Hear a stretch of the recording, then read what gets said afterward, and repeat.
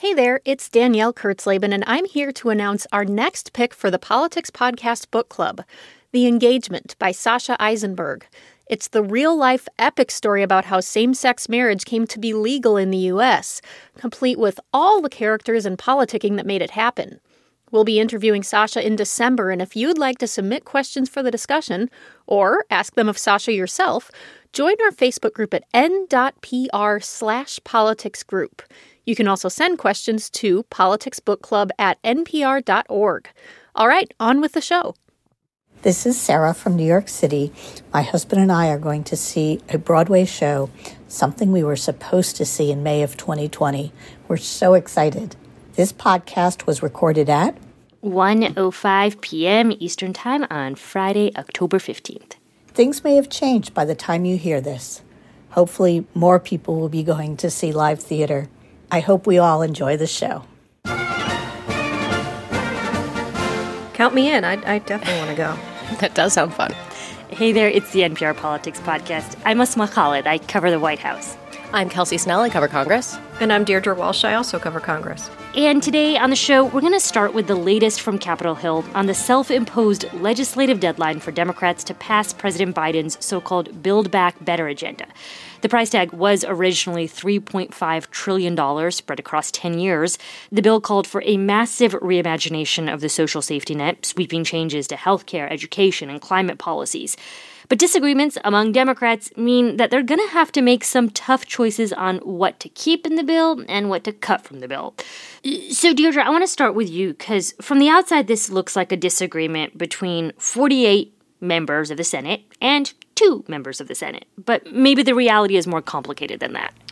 It is. I mean, I think we should start out saying that Democrats are using this process called reconciliation to get around a Republican filibuster, so they need all 50 Democrats in the Senate to stay unified.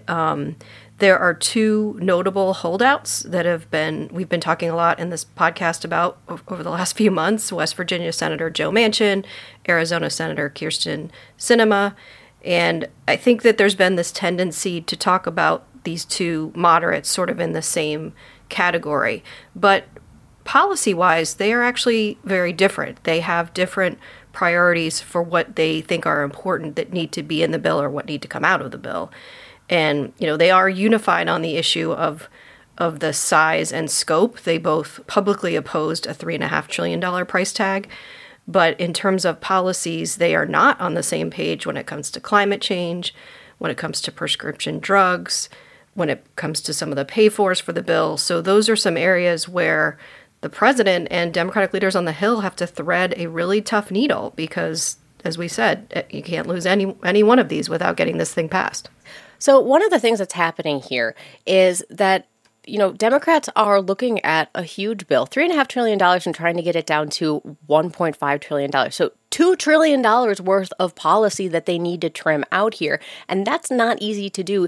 Regardless of whether or not they even agreed on all of the policy, the mechanics of getting down from 3.5 to 1.5 is really, really hard without actually losing the entire aim of what they're trying to do here. Because as you mentioned, this is for Democrats really about addressing the social safety net, and it's about addressing climate change. And they say these are really big problems, and they wrote a lot of policies that had really big goals that were specifically tailored to meeting big goals. And now they're having to go back and reassess whether it's even possible to meet some of these goals if they scale back the amount of money they need to spend on them. So explain to me then what the crux of the disagreement is about. Is it about wholesale chucking out particular policies and just saying, for example, we're not going to keep the expansion to Medicare, for example? Or is it about just spending less on a whole bunch of things?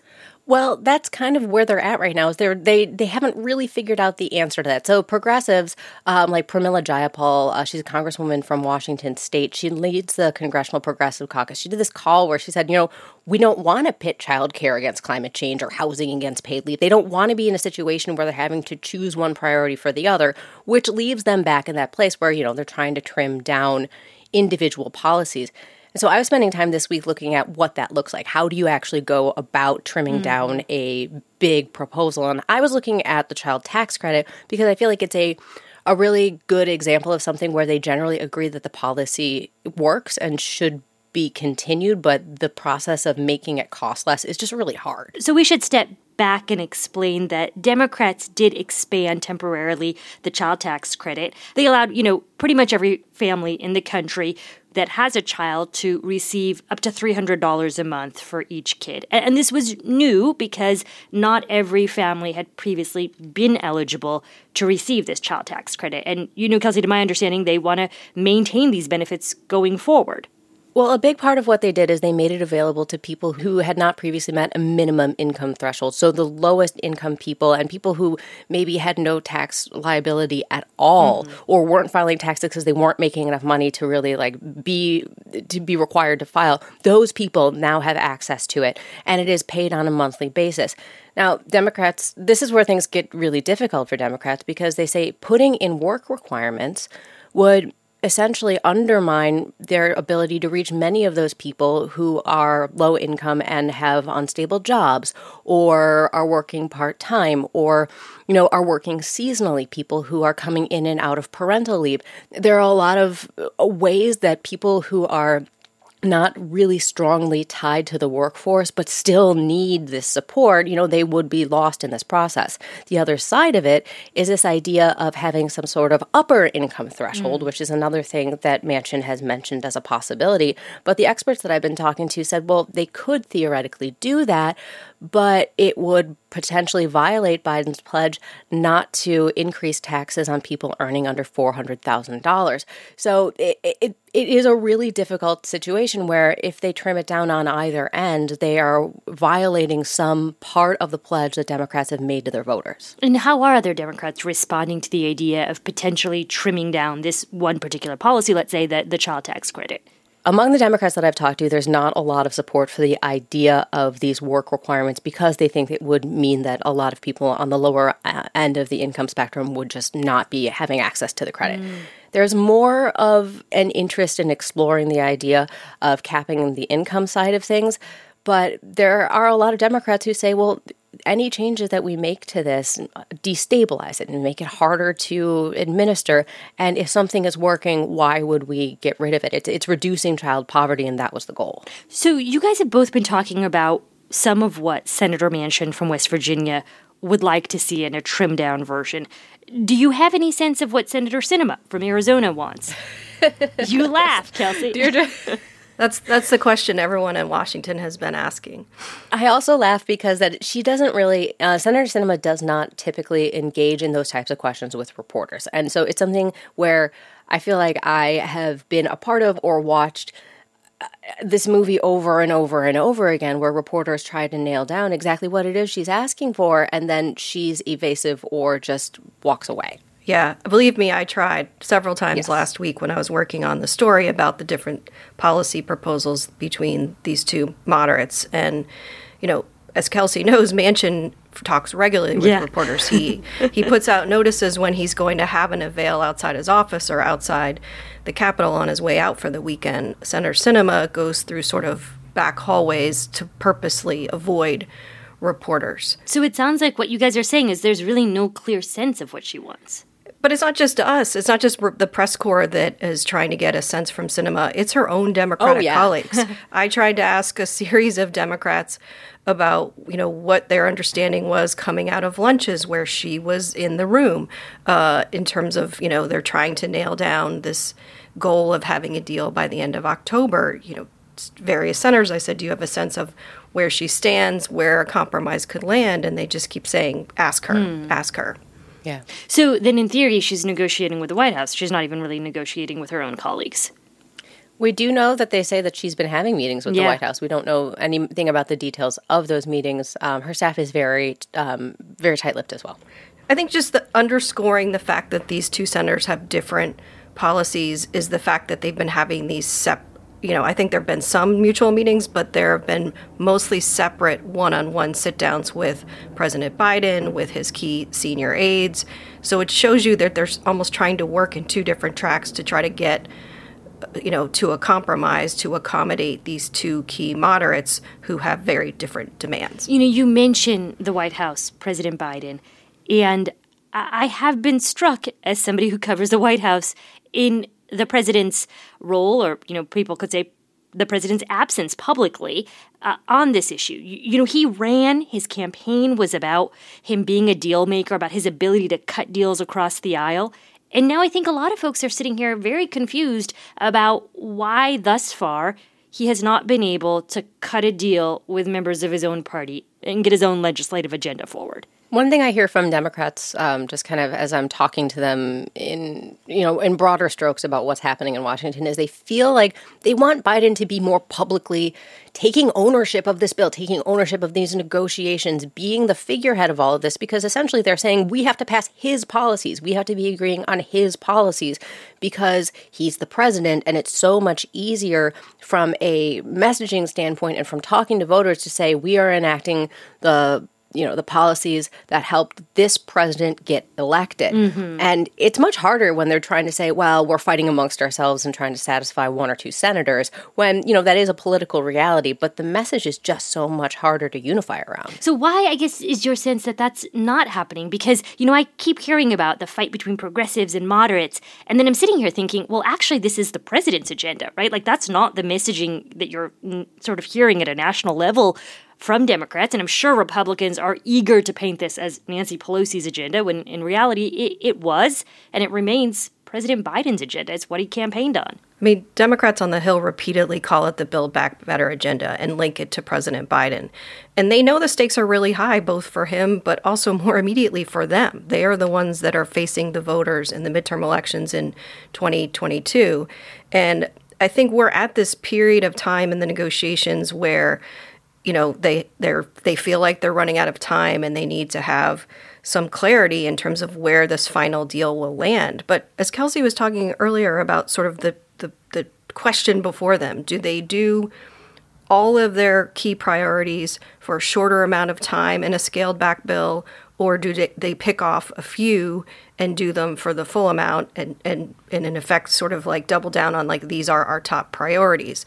And it's unclear to me if President Biden has put his thumb on the scale yet in that debate, and that's going to drive where they end up with this bill. And I think that people on the Hill are sort of looking to the president to say, like, can you help us out? Like, where is the leadership there? All right. Well, thank you both. This has been a really useful discussion. And Kelsey, don't go too far away because we'll have you back later in the show for Can't Let It Go. I will stay very nearby. Bye, guys. And it's time for a quick break. When we get back, the latest on the investigation into the attack on the Capitol. And we're back, and I'm joined now by two different colleagues, Ryan Lucas, who covers the Justice Department, and Claudia Crisales, who covers Congress. Hello to you both. Hey there. Hey there. So we're going to shift gears now and talk about the January 6th committee. Claudia, catch us up. The House is investigating the January 6th insurrection.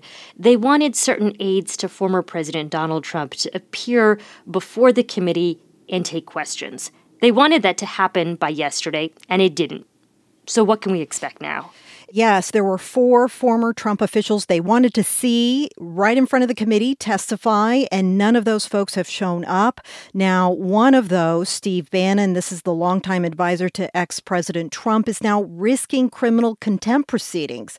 So that's one thing we'll be watching. The others, for now, are seeing their testimony before this panel. These are from subpoenas that were issued weeks ago. Those are being postponed for some time now. Claudia, what do they expect to gain from talking to these folks? So these are officials that members of this committee, this House Select Committee, have said are key to their investigation to finding out what was building up in the days and weeks ahead of the attack on the Capitol on January 6th. Now, 3 of these other officials, they are ex-White House Chief of Staff Mark Meadows, former White House aide Dan Scavino, and a former Defense Department official, Kash Patel. All of them were in key places for the administration, members say, and they want to hear their stories. So I guess what they're trying to determine is to what extent there was pre-planning or organization ahead of time by the president and folks within his circle that may have been around January 6th and what transpired. Is that right? Exactly. They want to get a sense of what was in place, who was where, and this was happening in those final days and weeks of former President Trump's term. Why were they in these roles, and what was the expectation there? Why were they in these capacities, and what were the expectations in terms of what could come up on January 6th? So, Claudia, what's the consequence for someone, say, like a Steve Bannon, who just refuses to appear before the committee.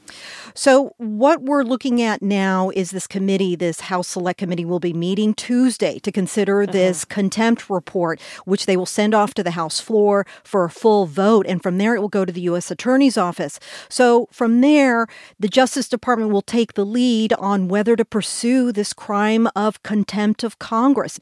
And so ultimately, if this cycles through the Justice Department, he does face these charges and he's convicted, he could face potentially fines or jail time. And I'm told that something of this magnitude could move through the court system in a matter of months, maybe even by the time this committee wraps up its probe. This is going to be a very tricky position for the Justice Department, as I've been told at least by one legal expert. This is Daniel Goldman, a former House impeachment lawyer. He said it's exceedingly rare for DOJ to take a case like this all the way to these contempt of Congress charges. It could involve the highest levels of the department.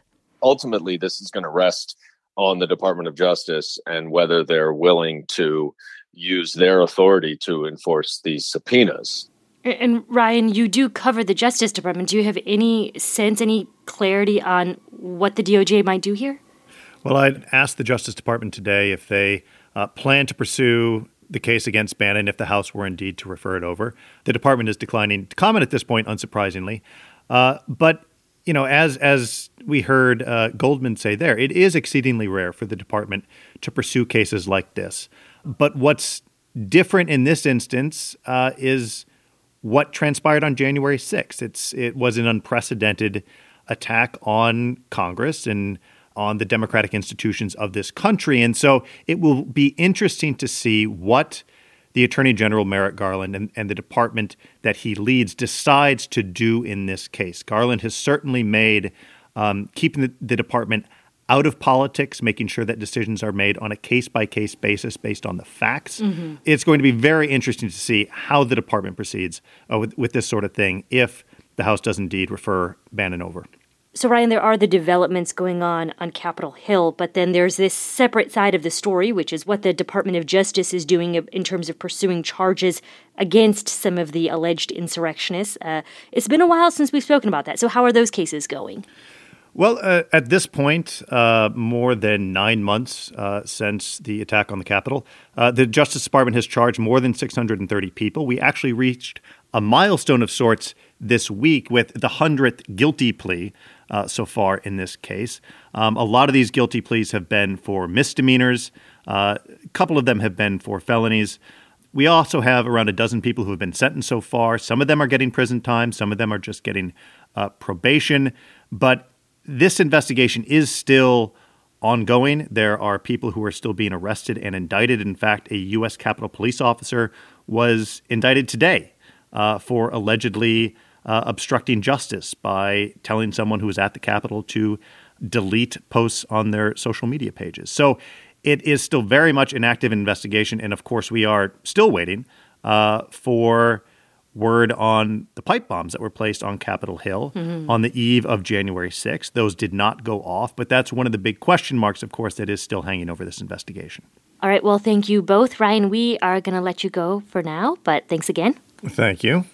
And Claudia, if you can stick with us, because it is time for Can't Let It Go when we get back in just a minute. Support for NPR and the following message come from BetterHelp, offering online counseling. BetterHelp therapist Hesu Joe explains the importance of creating a safe space for therapy. I can't tell you how many times I've had clients that say that expression, like, I've never told that to anybody. That's when I know I've made some kind of momentous move with this person. They feel safe enough to expose that part of themselves, and doing that together with somebody else can be very powerful. To get matched with a counselor within 48 hours and save 10%, go to betterhelp.com/politics. Support for this podcast and the following message come from Best Fiends. When it comes to match 3 style puzzle games, only one reigns supreme: Best Fiends. It's an action-packed adventure game and puzzle game rolled into one, so it's no wonder it's got so many 5-star reviews. Plus, there's new content added all the time. If you're tired of crushing the same old candy, give Best Fiends a try. You can download Best Fiends free on the App Store or Google Play Store. That's friends without the R. Best Fiends. And we're back, and we are joined once again by Kelsey Snell. Hey there. Hello. Glad to have you back. And Claudia, you are still with us, right? You didn't go anywhere? I'm still here. All right. Yeah, I didn't go anywhere. It is time to end the show like we do every week with Can't Let It Go. That's the part of the show where we talk about the things from the week that we just cannot stop thinking about, politics or otherwise. Kelsey, why don't you kick it off? I'm here to admit something very sad. I can't let it go is that I keep killing plants. Ooh. Oh. I think I might be an indoor plant serial killer. No. Oh. You guys, I have killed multiple succulents. Oh, no. Like, I don't know what I'm doing wrong. I got an app, and I was like, okay, this app is going to tell me what's wrong, and it literally told me that something was already dead. Oh, no. Okay, I'll be brutally honest here, Kelsey. Like, how do you kill a succulent? I don't know. Okay, if I knew the answer to that, I wouldn't be killing the succulent. So are you over-watering it, perhaps? Like, are you giving it too much love? Maybe. I think I mostly ignore it. So, no, I don't know. I have one theory, and that is one of my cats, I think, chews on the plants, and maybe, like, something about her chewing on it, like, ruins the plant. Maybe you have the wrong suspect. I think the cat's the suspect. It's not you. So I'm not to blame. Well, you know what? I would say, like, does anything grow outdoors for you? Yeah, I can keep the things alive outdoors. It's the inside that is the problem. And I have beautiful planters that I want to, fill with beautiful plants. But in order to do that, I just have to keep buying new plants. Or fake flowers. I don't know if that's a thing. I feel like that was a big thing in the 80s and 90s, right? Like, my parents would have fake flowers. They work. They do the job. I'm going to be one of those people who has, like, a lot of dried flowers. Maybe that's my destiny. Amazing. Okay, I'm going to go next. My Can't Let It Go is not sad. I will just say it leaves you very confused about the state of the world. Okay, let's do it. So, I don't know if you all are big basketball fans. Yes. You know Kyrie Irving? Yes. I just say his name yes. and you know where I'm going. I've been following. Oh, my goodness. So he, obviously is a fantastic basketball player, but he made headlines a couple years back for these rather controversial comments he made about not knowing whether the earth is round or flat. Oh, no. Long story short, he basically said he just doesn't know. He seems to have later apologized and said, quote, "At the time, I was, like, huge into conspiracies, and everybody's been there." I would say I don't think everybody's been there. But now, just yesterday, it came out that he has chosen to remain unvaccinated, which means he cannot play for the Brooklyn Nets because has he said he will not reveal his vaccination status? That was the case, but he did do an Instagram, what do you call those things? Oh my God, what is it called? Those Instagram... Stories, videos. Yeah, where he posted on Instagram Live. And he basically did reveal that he is not vaccinated. And to my knowledge, I think he's the only member of the team who's not vaccinated. So I guess where I'm so confused here is, every so often you come across somebody as a member, I guess, like of a minority community. It came out that Kyrie Irving is Muslim. And I feel like everyone I knew who was Muslim when this news broke was like, yes, he's one of us. And now all the Muslims I know are like, oh, he's one of us. And I guess it just has led to very many conflicted feelings about him as a basketball player. Yeah, it's so insane. And I think at one point they were estimating he was going to lose $15.6 million for skipping out on some of these games. I mean, he's paying millions of dollars to avoid this, basically. And wow, what a way to go. But yeah, guess that's his story right now. That's amazing. Well, Claudia, what about you? Okay, so mine is more uplifting. Thankfully, I have a more uplifting Can't Let It Go. And it came in, it was like a final minute winner here. This morning, we had a special co-host, Grover, was on Morning Edition. This is Morning Edition from NPR News. I am lovable furry-old pal Grover. I'm A. Martinez. And I'm Steve Inskeep. Our co-host there is a Muppet from Sesame Street. Grover, like NPR, is celebrating a 50th anniversary. Oh, my goodness. Well, happy birthday to NPR. But in Grover's case, this is for the classic children's book, The Monster at the End of This Book. And it's a fabulous classic children's book that basically breaks the wall to the reader, to children. And from what I understand, it's the first time it has happened with a children's book. This book was published in 1971, where Grover is speaking to the reader saying, don't go to the end of this book. There's a monster. Don't do it. He's building brick walls. He's doing whatever he can to convince the child reading, don't go there. And he warns us this morning, I'm sorry for our young listeners, spoiler alert, he's the monster. Oh, no. We are not talking about that book, are we? Just thinking about it gives me these shivers. So it's a fabulous, fabulous visit with Grover this morning. I think we need to have him on regularly, though, because he was just too good. I love this idea. I love it. And it reminds me that I need to get this book. We do not have it in my house. Oh, yes, exactly. I know. I was like, I should have gotten this one. Now my kids are teens, so I missed the window. But I was like, I missed that book. All right, well, that is a wrap for today. Our executive producer is Shirley Henry. Our editors are Mathoni Maturi and Eric McDaniel. Our producers are Barton Girdwood and Elena Moore. Thanks to Lexi Shapittle and Brandon Carter. I'm Asma Khalid. I cover the White House. I'm Kelsey Snell. I cover Congress. And I'm Claudia Grisales. I also cover Congress. And thank you all, as always, for listening to the NPR Politics Podcast.